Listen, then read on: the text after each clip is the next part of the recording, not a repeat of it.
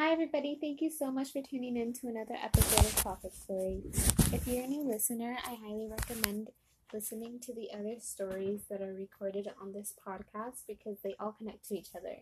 If you're a returning listener, thank you so much for coming back to listen again. This new story is called The Beginning. I hope you enjoy it. My name is Kate Baker. I broke into a home. I needed a piece of her. I didn't want to hurt anyone. They didn't even tell me she died. I'm sorry. I thought maybe it would help me find him. I heard stories about the constellations, how they're like a map. Please, help me. It's the spell. We can break it, please.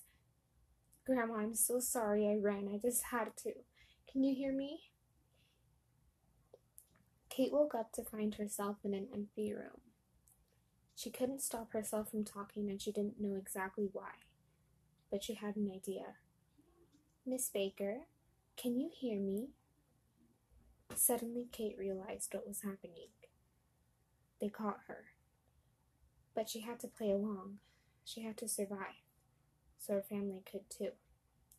Hello? Hello, yes! Oh my gosh! Thank God there's someone in here! The voice interrupted her again. Do you truly believe the stars on your grandmother's dress are a map?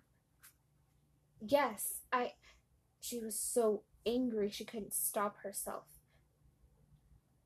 Do you realize you have committed a serious crime? She fought as hard as she could against the spell. I lived there. That was my home. Why is everybody doing this? I just wanted to find him ever since that spell. He's been missing. I'm desperate.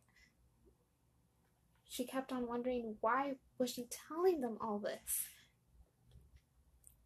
These are all the questions we have left for you. Don't move until you are instructed to do so. Failing to follow instructions will result in reduced privileges.